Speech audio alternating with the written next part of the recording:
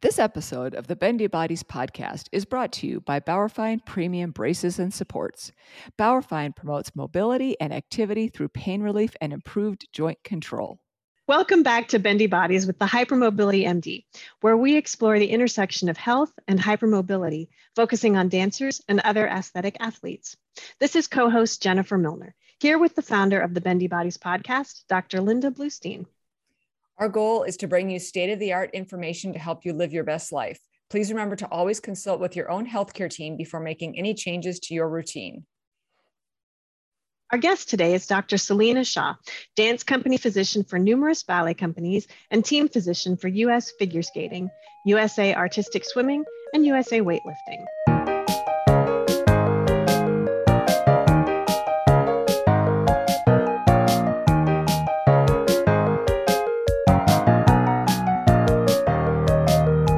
Dr. Shah, hello and welcome to Bendy Bodies. Thank you. It's great to be here, and I really appreciate the honor of being here for you guys. Well, before we get started, could you tell us a little bit about yourself and your background? Sure. So I am a sports medicine physician practicing here in Walnut Creek, California, which for those of you that don't know is part of the greater San Francisco Bay Area.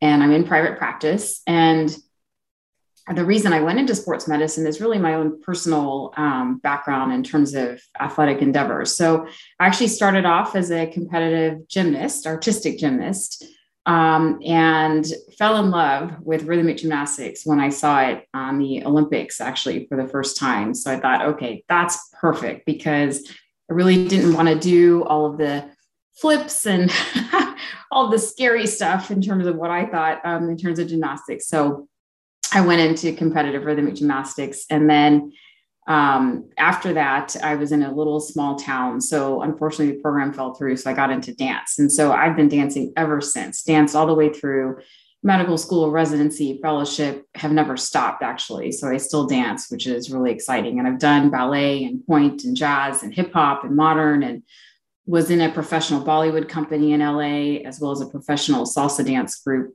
through residency. So really fun. That's great. And just a reminder to everybody as they're listening that there's no time that you have to stop dancing, right? That it's something that you can keep doing throughout your life. I still love to take class. Dr. Bluestein still loves to move. Like, it's great to keep doing what you love and not feel like there has to be more to the story than that. You can be a successful and amazing doctor and also still enjoy your salsa dancing. So as a dancer and an athlete yourself, you work extensively with elite performers sort of across several different fields. So why would hypermobility be helpful to some of these competitors?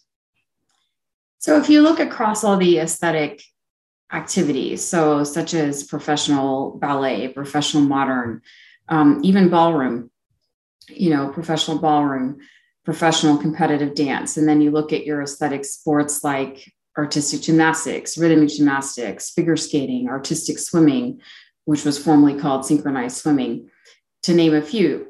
All of them require such beautiful extension. And for somebody that's hypermobile, that comes mostly naturally to them. And usually it's in the joints that we want them to be hypermobile in terms of an aesthetic perspective from the audience view, the judge's view, the artistic director's view, whatever the case may be. And so, the nice, beautiful long legs, the ability to split, the ability to have that back extension, beautiful arms in terms of the positioning and whatnot, those usually come naturally to somebody that's hypermobile. And those of you listening probably don't realize it sometimes, but some people have to work so hard for that compared to someone who's got it naturally. Sure, that makes sense. We also know that hypermobility can be problematic for performing artists and athletes. What aspects of hypermobility make them more prone to injury? So I think the problem is, kind of first understanding, what does it mean? I mean, why is someone more flexible than somebody else? And what is flexibility versus hypermobility type of thing? And that's really a spectrum. So if we kind of think back to a little bit of the basics, so hypermobility mostly has to do with how flexible your collagen is. And collagen is found throughout our body in so many different tissues, but in particular, when it comes to our joints, it's the capsule that covers the joints plus our ligaments. If you remember, ligaments connect bone to bone. And so they're part of our support structures for the joints. And then if you look at tendons as well, which remember, tendons connect muscle to bone. So the tendons also have collagen. So if your collagen is looser, meaning it's more elastic and stretchy, then that's someone who is born that way and has that in terms of that's what hypermobility is. And so remember, all of those same structures, the capsule, the ligaments, the tendons are also there to support your joints. So if they're looser and stretchier, then sometimes it's actually also harder to control those joints. And so that's where the difficulty arises in terms of needing to balance that. And strength becomes more of an issue for people that are hypermobile and actually harder to attain than someone who doesn't have that elasticity, looseness that a hypermobile person has. And so that's where issues can arise in terms of possibly increasing a risk for injury and even difficulty in holding certain positions sometimes. Sure. And I bet a lot of our listeners will be able to relate to, at least we get these comments a lot. I have so much difficulty building strength. Other people seem to be able to put on muscle or be able to maintain, proper joint alignment more easily than I can. Can you elaborate a little bit as to why that's the case for people that are hypermobile? What are some of the reasons why they might have more difficulty building strength? Right. So it comes back again to that same concept of the collagen being sort of looser and more elastic. And remember, you can't strengthen ligaments. You cannot strengthen the capsule. So those are the deep structures that are really close to the joint. And so then comes your layer of the muscle tendons, and you can strengthen muscle for the most part. But remember that muscle is also built of that tissue that tends to be a little stretchier and elastic. So trying to get that strong compared to someone who doesn't have that looseness is difficult. And so that's really the issue, is the inherent structure of somebody who has hypermobility. So it's not impossible. It's certainly possible. And it really has to be done in the right way. And I think the first step is really having that awareness. Hey, am I hypermobile or not? And understanding that first. And once you have that awareness, I think it's helpful, because it's helpful to alert everybody that's around you in terms of your coaches, especially that are training you. And so then maybe giving a little extra in terms of strengthening the muscles that are closest to the joints, sort of the smaller muscles, and working outwards to the bigger muscles. And there are many different avenues to do that. So a lot of times the coaches have these great conditioning programs that all athletes, performing artists go through. And sometimes it's helpful to get some additional help to do that. So Pilates is a great way, for example, to do that. And I think too, a common misperception is that people that are hypermobile often will keep stretching a lot. And it's okay, of course, to stretch to maintain what you have for what you need for your performance aspect, your competitive aspect, and whatnot. But we don't also want to keep perpetuating that problem, because then it actually makes it harder to get that stability and strength that you also need to support that flexibility. Yeah, I think that's one of the really tricky points, because it probably depends on, are you a very serious pre-professional? Are you more of a, casual dancer? Are you a professional dancer, or, any of these athletes? So balancing that stretching versus strengthening, and knowing how much to push into the stretching. We actually also just recently chatted with Jennifer about stretching and overstretching, which is obviously an important topic. So in terms of training for hypermobile performing artists, you mentioned some of the things that might be different. It might be even more important for them to work with someone like Jennifer, who is a Pilates instructor. Are there any other training suggestions that you would give to hypermobile performing artists? And perhaps it would be different depending on the level that they're at and or their age, right? Because that's going to obviously make a huge difference. Sure. I think I think first is, always having that conversation with, your artistic director or coach and, ballet instructor, if it's that, coaches for all the different athletes. And most of the time the coaches are aware, they've been training you. So they know that you're more hypermobile. And a lot of times their strength, training actually already incorporates some of that, but it doesn't hurt to have a conversation to say, hey, what do you think I should work on? And that's, in athletics, all that strength and condition is often built in. When it comes to dance, it's not always actually. So I know some studios do have, strength and conditioning classes or Pilates classes and that kind of thing, but not all studios have that avenue available to them. And so one thought is, okay, talking to your teachers, hey, do you know anyone locally that does strength and conditioning for dancers? And a lot of times it is someone who does Pilates. A lot of Pilates instructors, at least in our area, were former dancers in some capacity, for example. So that's really nice to be able to have that as a resource. Another thought would be a trainer. So there are trainers out there who understand performing artists and dance and different, sort of aesthetic, athletic endeavors. And so working with some of them. So a lot of times they're going to work with you on body weight type of strengthening and not the heavy weightlifting that you think of when you think of weightlifting, because also all of these aesthetic, sports performing artists don't want to bulk up. And that's often the fear that people will have. Well, I don't want to do any strengthening because I don't want to build up big bulk muscles, especially for females. But for the most part, you're not going to. It actually takes quite a lot to build up big bulky muscles.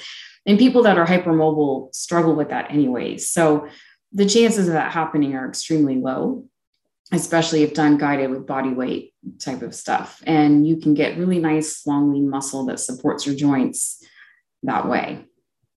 One of the common threads I'm hearing from you throughout all of this is that idea of getting one-on-one feedback. You talk a lot about going to your dance teacher, going to your coach and saying, hey, what do I need to work on? Or do you have suggestions, or find a trainer, or, sort of getting that individual attention, which I think is so key.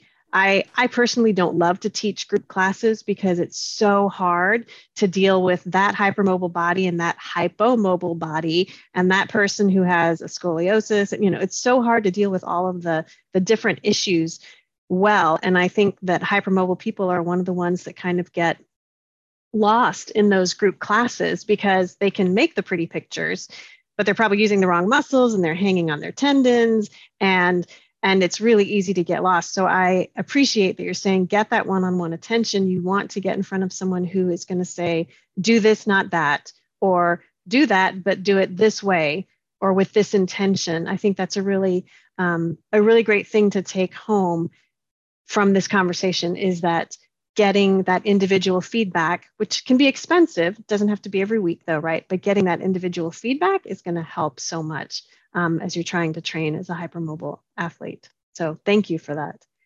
When we look at injuries, I know we're talking about sort of a wide group of people again, because you train swimmers and gymnasts and weightlifters and dancers, but are there certain types of injuries that you see that are more common for hypermobile artists and athletes? I would say it's really sport specific. That's probably the best way to really put it, because it depends on what that specific athletic endeavor, dance endeavor, even musicians really are using. And so usually it's going to be that repetitive use issue. And so that's where we're going to see problems. So for example, in artistic swimming, they're egg beatering, so their hips are constantly being rotated.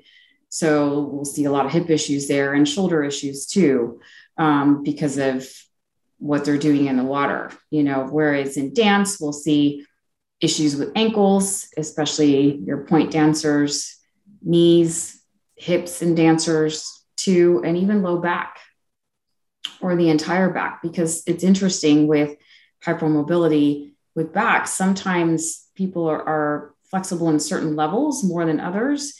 And so again, sort of without really often being aware of it, when they're doing maneuvers that require back extension, again, whether it's rhythmic gymnastics, artistic gymnastics, figure skating, dance, where a lot of that is required, they don't realize they're overusing sometimes a certain part of their back and not really the whole back. And certain part of their back then is stronger than others. And so that's where we start to see a lot of issues when it comes to back issues. So it really depends on the sport and activity. Mm-hmm. Which brings me to a common theme that we keep having is it's never too soon to start working with somebody, because if you wait until you're really having a problem, then, the best time probably to start working on that was, I don't know, a year ago or a couple, depending on the person. Like it's a good idea to be proactive. Would you agree with that? Do you find that? I definitely would agree with that. I mean, I think that, like I was saying, in other sports, a lot of times the strength and conditioning is already built into part of their training, where I think it's really lacking in a lot of dance, not all, but many. And so to me, I feel like if that could be identified early on, and a lot of times, like I said, a dancer doesn't even realize they're hypermobile. They don't realize how easy something's coming to them, and they may not realize it until they sort of get older and sort of notice that maybe their friend struggles a little more with that than someone else. But even then, it's hard to know because, they're constantly stretching, and flexibility is such a big part of the training. So I think if, it's helpful if teachers were sort of aware, it could kind of help point it out to dancers and that type of thing when it comes to dance class, and the same thing, with other sports. And if that's the case, to start suggesting at a younger age to start working on some strengthening, starting with planks for the core, for example, and things like that at a young age. But, as we all know, planks are difficult. I mean, even for the well-trained person. So to have someone that young do one correctly really requires supervision, I think at that age, to do it in a class type of setting, as opposed to going home and starting to do planks incorrectly on their own type of thing. So I think at a young age, it really requires supervised training. But yes, I agree, starting early, if it can be brought to the surface and, people realize this person has some extra hypermobility, that would be the ideal setting. So I think that comes to some education and awareness and training. And those are all things we try to work on in our different, organizations in terms of education. And then, once someone's a bit older, that pre-professional elite level, obviously they can work on conditioning and that type of stuff on their own too. And in terms of rhythmic gymnasts, we actually also recently spoke with Vita Bachman, who is a former Ukrainian rhythmic gymnast and now a coach. And we also talked with Jen about overstretching. So it's great to also chat with you because the three of you all have a little bit different, you're seeing a little bit different piece of that picture. And I feel like rhythmic gymnasts, if you actually look in the literature for, there's dance medicine, obviously I feel like less studies than there's in sports medicine, but if you take the subset of rhythmic gymnasts, there's even less. And I feel like that's a group who's really pushing into their flexibility, their joint mobility, and at such a young age, right? When they're in terms of how much knowledge they have of the risk and benefit of things. So do you have any specific training tips that you would, since you did do rhythmic gymnastics and you have worked with a lot of rhythmic gymnasts and gymnasts in general, do you have any specific tips for like a group like that, especially at a really young age? It's a tough one. So, the sport requires it, right? I mean, so at some level, 180-degree split counts for 0 points. They have to have that oversplit to actually get points. So some of it is inherent in the sport in terms of what's required, right? And so, so that's part of that, so how can we do that safely, I think is really the key. And I think that's where the strength work is helpful. So not only the stretching part of that, but needing to work on the strength to balance that and all of those muscles that are also being stretched to that extreme end range. And then there's spectrums, right? I mean, there's the athlete who's doing rhythmic gymnastics just for fun, and never has any aspiration, which is totally fine, to go to the Olympics or, join a company like Cirque du Soleil and whatnot, where that extreme flexibility is required, versus someone who does have those aspirations. So, also a decision mindset wise, am I going to push my body to those extremes, or am I just happy enjoying this sport? And, I'll do what I can and leave it at that. And, so I think that's a decision that can be made, but usually it's the hypermobile person that ends up sort of selecting into that higher level, sort of Olympic level competitiveness, because it's very hard for someone who's not hypermobile to be able to really attain that flexibility. Not impossible. And of course they work on it at a young age, but it is harder. But the balance of that is someone that does attain that actually is not inherently that flexible, usually has better chance of strengthening. So there is sort of that, idea of, hey, okay, maybe I'm not hypermobile, but, I'm going to work hard on that stretching. I have a little advantage on the strength work. And so hopefully the two balance each other out. That's a good point. So you mentioned about overuse injuries, and that in an artistic swimmer, their overuse injuries are going to be more likely in their shoulders and their hips because of the types of movements that they're doing. I think a really common misconception that I would love to hear you talk about is tendinopathy. What is it? We know that it's more common in people that are hypermobile, whether they're an athlete or not.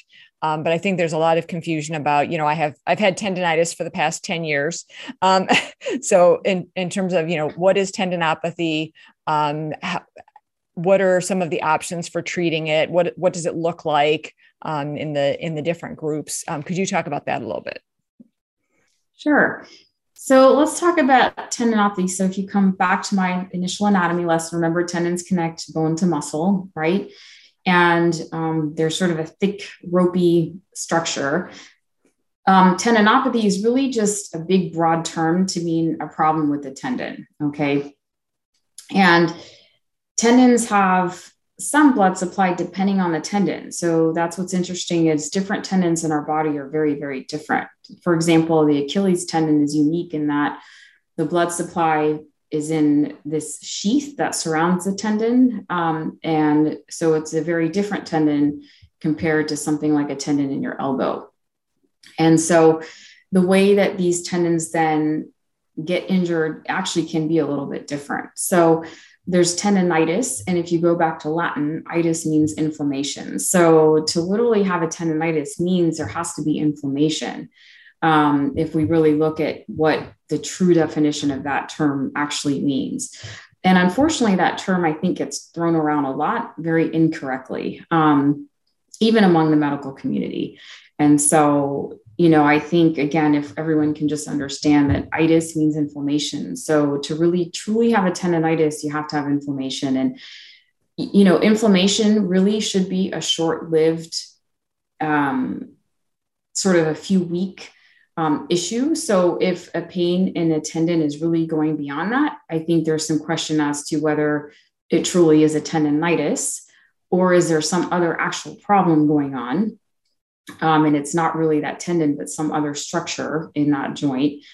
Or is it that there's what we call tendinosis, which is actually degeneration of the tendon, which usually starts later. But, we see it in older teenagers in 20s, but usually see it a little bit more in people that are a little bit older than that. But degeneration means a breakdown of that same collagen that we were talking about and some other structures, but really it's more a breakdown of that collagen.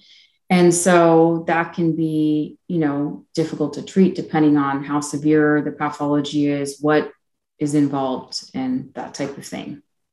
Right. And tendons in general don't have great blood flow, right? Or at least, I know you mentioned the Achilles tendon specifically, so they can be really stubborn problems. And do you do some more advanced types of procedures if people have tendinosis and they are really struggling to?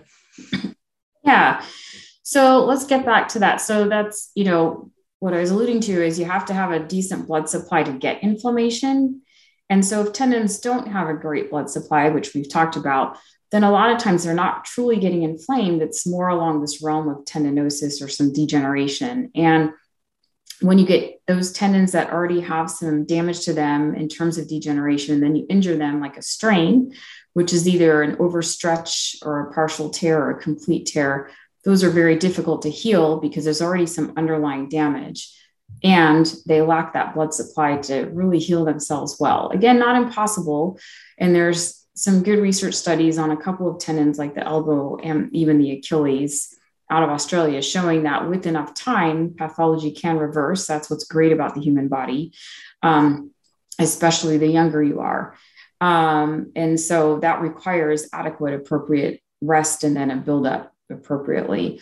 But in terms of treating that, so let's say someone comes in with, pain they've had and we diagnose it as a tendinosis, for example. So the first step is to sort of figure out where they are in training and can we modify that training to not load that specific tendon? Because most of the time you don't have to be pulled out of something completely. We can just work around it and let someone still train in other areas that don't overuse that specific tendon. And then we like to get physical therapy involved to help with the right appropriate exercises, taking a stepwise approach of building upon exercises as the person's ideally getting better. And if they don't get better and they're sort of stuck, either they're just not improving or they're plateaued, or maybe they need to return a little faster, there are some great procedures out there with some research showing benefit, again, depending on the tendon. So there's platelet-rich plasma, for example, that's commonly done really throughout the world. And you have to be really good about reading the actual research studies and understand the methods that were used to really interpret them appropriately. For example, there have been some research studies that have come out recently saying that platelet-rich plasma doesn't work in certain avenues, but when you actually read the research study and the methods that were done, unfortunately, they use what's called a low concentrate platelet-rich plasma. So not really a good platelet-rich plasma concentration. So you really can't say that that didn't work because they didn't really use the appropriate amount of platelet-rich plasma. So what platelet-rich plasma is platelets have growth factors. And the idea is that, hey, can they help promote some pain and functional improvement? And they can in some research studies. We were hoping that we could reverse arthritis, 20 years ago when we started using this, but we're not seeing that happening. But we are finding really good application in terms of treating people's pain and improving people's function and tendons. And so it involves drawing people's blood, spinning it down in a centrifuge, concentrating the platelets, ideally to at least a 5-time concentration, and injecting that in to these damaged areas of tendons. And this should be done ideally using guidance. So ultrasound, for example, is something I have in my office, and many physicians that do this procedure do. And so you're looking visually at the actual tendon and injecting the platelet concentrate into these tendons to help promote that pain and functional improvement. It does require a period of rest and physical therapy to help, and it can take a few months before seeing complete full results, and sometimes less, sometimes longer, but has, great results. Nothing in medicine is 100%. So nobody will ever tell you something works 100%. So, does this work for everybody? No, but it does work for a lot of people when done in the appropriate setting. It can have over 75% success rate if done appropriately.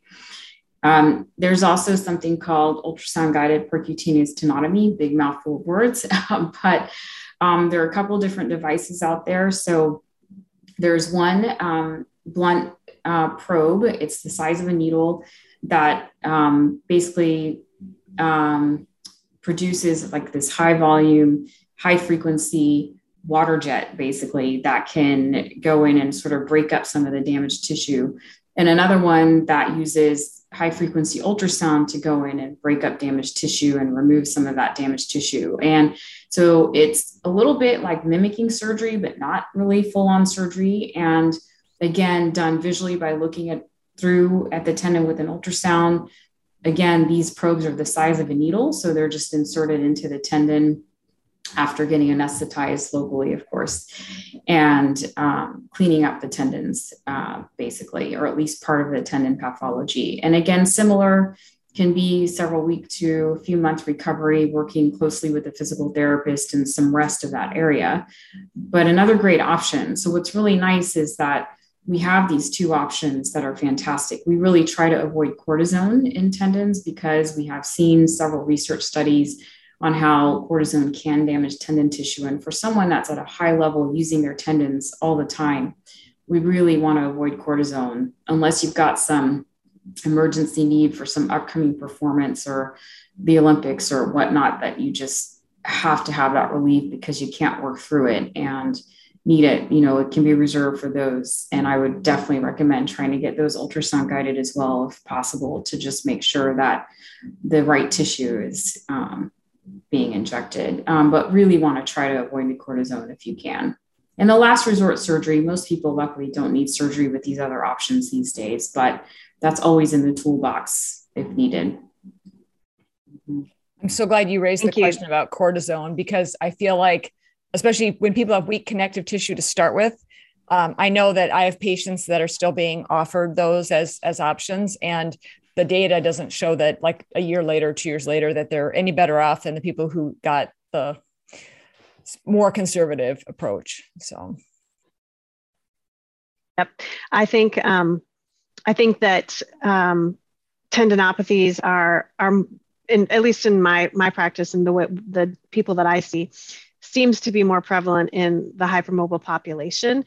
And so it's really great that you have laid out some really concrete things that they can kind of talk through with their own physicians as they are trying to solve their own issues with the tendinopathies. And we've talked about the importance of having one-on-one care with a strength and conditioning coach, making sure that the coach or the dance teacher or whoever is in charge understands that they have hypermobility, knowing that sooner is better than later if they do have an issue that comes up, and then what they can sort of bring up to talk about if they are trying to treat some of the issues like you just mentioned there.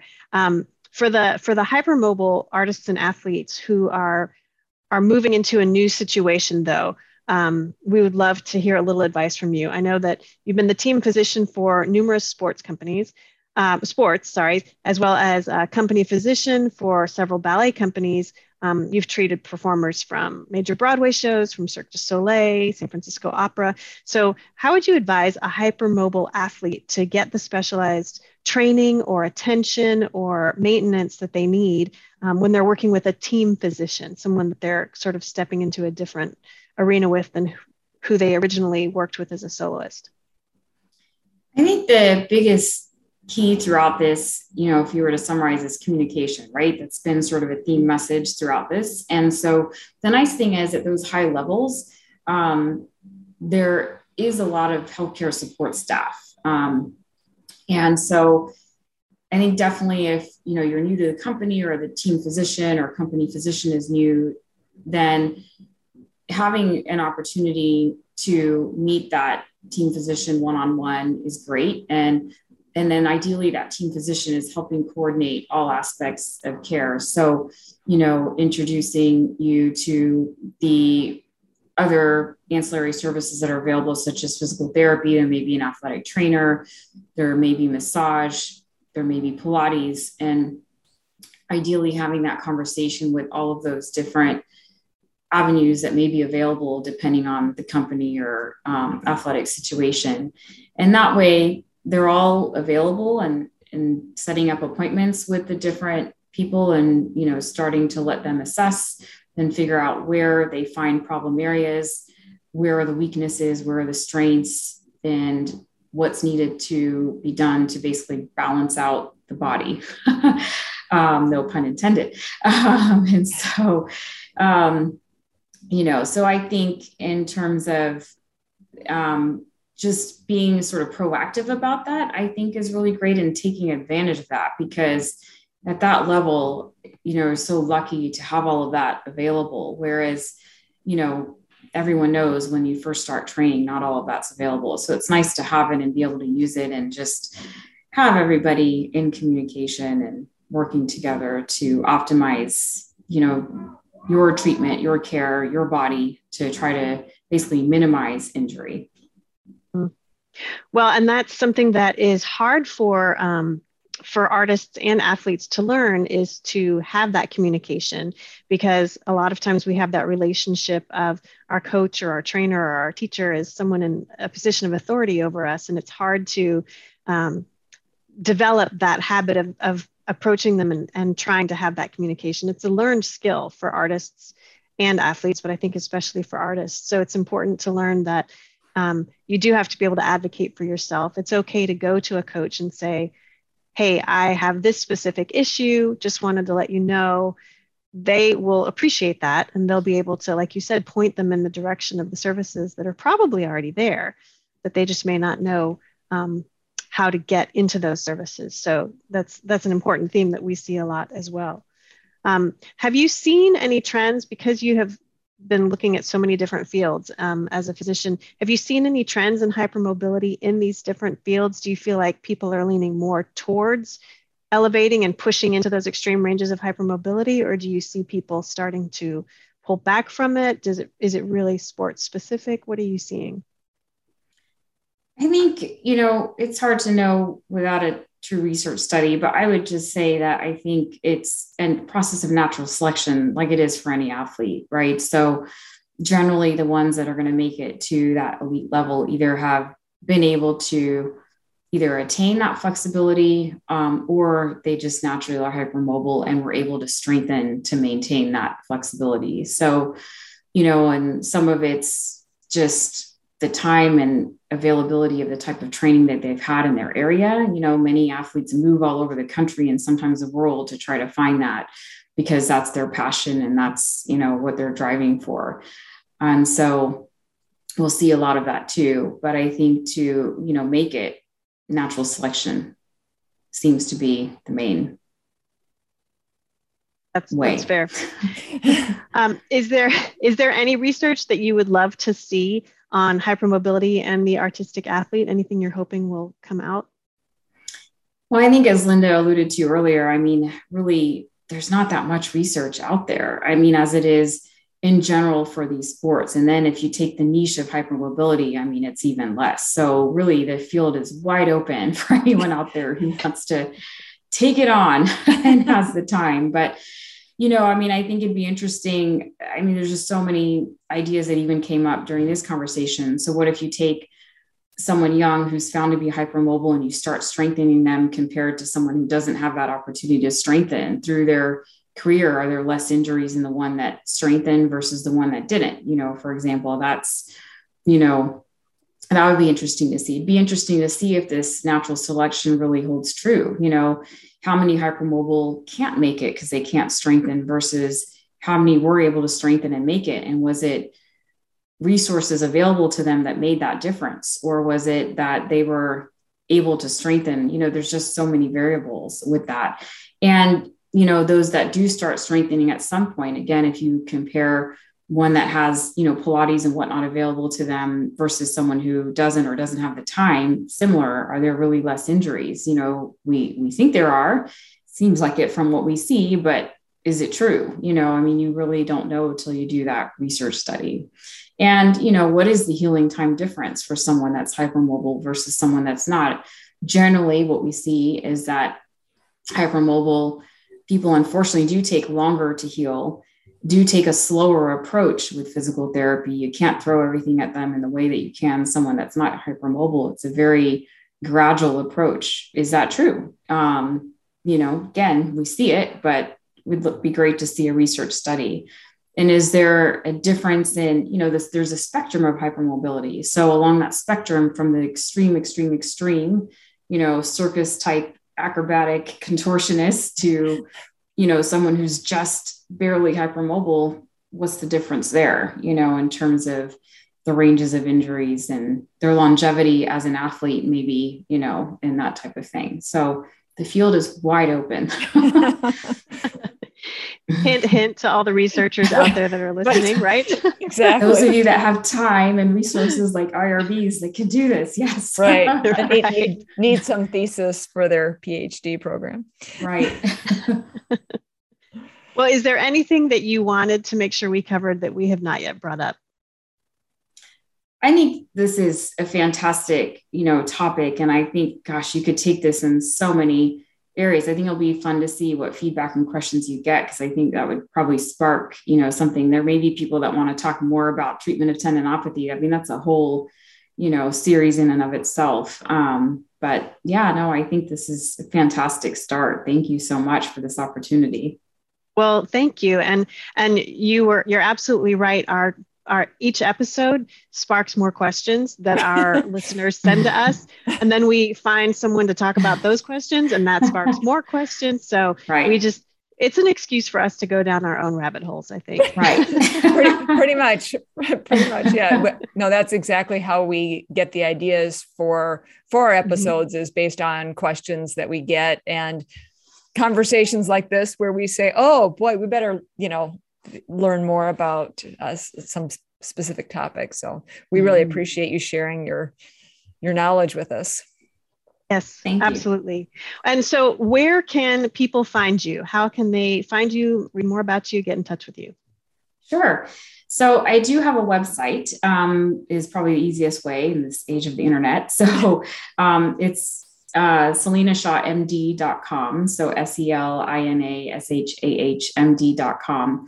And I'm located in Walnut Creek, California. And as you can see, my specialty niches are taking care of dancers, performing artists, your aesthetic athletes, but love to see everyone of all ages and abilities. So it's great. Excellent. Well, and we will have your contact information that you just mentioned in the show notes, so people can click on that link as well to find you easily.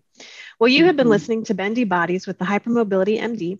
Today, we have been speaking with Dr. Selina Shah, dance company physician for a multitude of ballet companies, and team physician for U.S. Figure Skating, USA Artistic Swimming, and USA Weightlifting. Dr. Shah, thank you so much for sharing your expertise with us today. We really enjoyed having you. Thank you. Yeah, thank you so much. Thank you. And we'll say goodbye to our listeners. Bye. Okay, bye. Bye. Thank you for joining us for this episode of Bendy Bodies with the Hypermobility MD, where we explore the intersection of health and hypermobility for dancers and other aesthetic athletes. If you found this information valuable, please share it with a colleague or friend and leave us a review on your favorite podcast player. Remember to subscribe so you won't miss future episodes. If you want to follow us on Instagram, it's at bendy_bodies, and our website is www.bendybodies.org. If you want to follow Bendy Bodies founder and co-host Dr. Bluestein on Instagram, it's at HypermobilityMD, all one word, and her website is www.hypermobilitymd.com. If you want to follow co-host Jennifer Milner on Instagram, it's at Jennifer.Milner, Milner, and her website is www.jennifer-milner.com. Thank you for helping us spread the word about hypermobility and associated conditions. We want to hear from you. Please email us at info@bendybodies.org to share feedback. The thoughts and opinions expressed on this podcast are solely of the co-host and their guests. They do not necessarily represent the views and opinions of any organization. The thoughts and opinions do not constitute medical advice and should not be used in any legal capacity whatsoever. This information is not intended to diagnose, treat, cure, or prevent any disease, as this information is for educational purposes only and is not a substitute for medical advice, diagnosis, or treatment. Please refer to your local qualified health practitioner for all medical concerns. We'll catch you next time on the Bendy Bodies podcast. This episode of the Bendy Bodies podcast was brought to you by Bauerfeind Premium Braces and Supports, designed to provide joint stability and pain relief.